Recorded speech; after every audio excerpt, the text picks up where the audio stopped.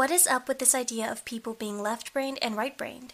Is it a myth? Actually, no. The thing is, some people are more left-brained and others are more right-brained. We found out that what determines which side has dominance happens before we're even born.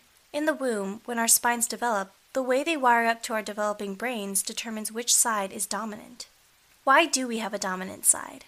Lateralization.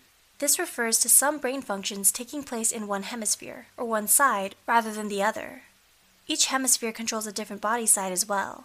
Your dominant brain side connects to your dominant body side. The left side of the brain controls the right side of the body, and the right side the left. This cross-wiring of neural pathways means if you're left-handed, you're more reliant on the right side of the brain, and again, vice versa. How does it affect our thinking style? The left side and the right side are responsible for very distinct thinking patterns. Generally, the right brain thinks in pictures instead of words, using intuition and focusing on the bigger picture. The left focuses on actual words, thinking in a very verbal way, honing into details first and then putting them together to form a whole picture. It's widely agreed upon that the right side is creative and the left is logical. How is language affected? The left side is good for vocabulary, grammar, and literal meanings. The right side is great for intonation and accentuation, basically how we speak. How is music heard in the brain? We already know the right side is more creative. Music processing takes place in the entire brain, with the right side focusing on the melody, while the left side focuses on the motor skills your hands need to play the instrument. Is it true that math is left brain business? We assume the left side, being more logical, does more math, things such as counting, adding, subtracting, etc. The right, however, actually helps with estimating amounts of set objects. While your left brain might help you take a test, the right brain can tell you how many boxes are still on the delivery pallet at work.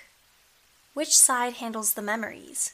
The hippocampus is actually the part of the brain associated with memory, and it occupies both sides of the brain.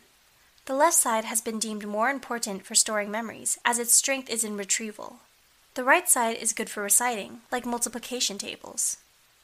Which side will help me more in wilderness survival camp? Depending on our situation, the sides we depend on change. Studies have shown that in warm places with more calm moods and less risks to your life, the right side is better.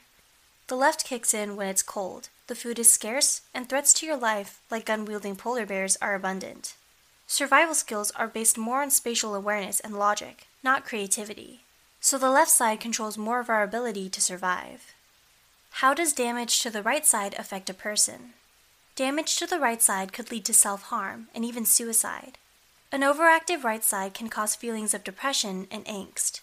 It can also cause problems with language and perception, such as the lack of emotion while speaking. How does damage to the left side affect a person? Left side damage affects vision. There's a reduction in spatial frequency, so we only see the larger parts of an image. Speech also seems to be littered with grammatical errors. This is called Broca's aphasia. So, which side is superior? It's important to stress that there is no right or wrong way to think. Both sides have their advantages and simply represent two ways of thinking. If you want to increase your brain power, work on both sides of your noggin. What did you think about this video?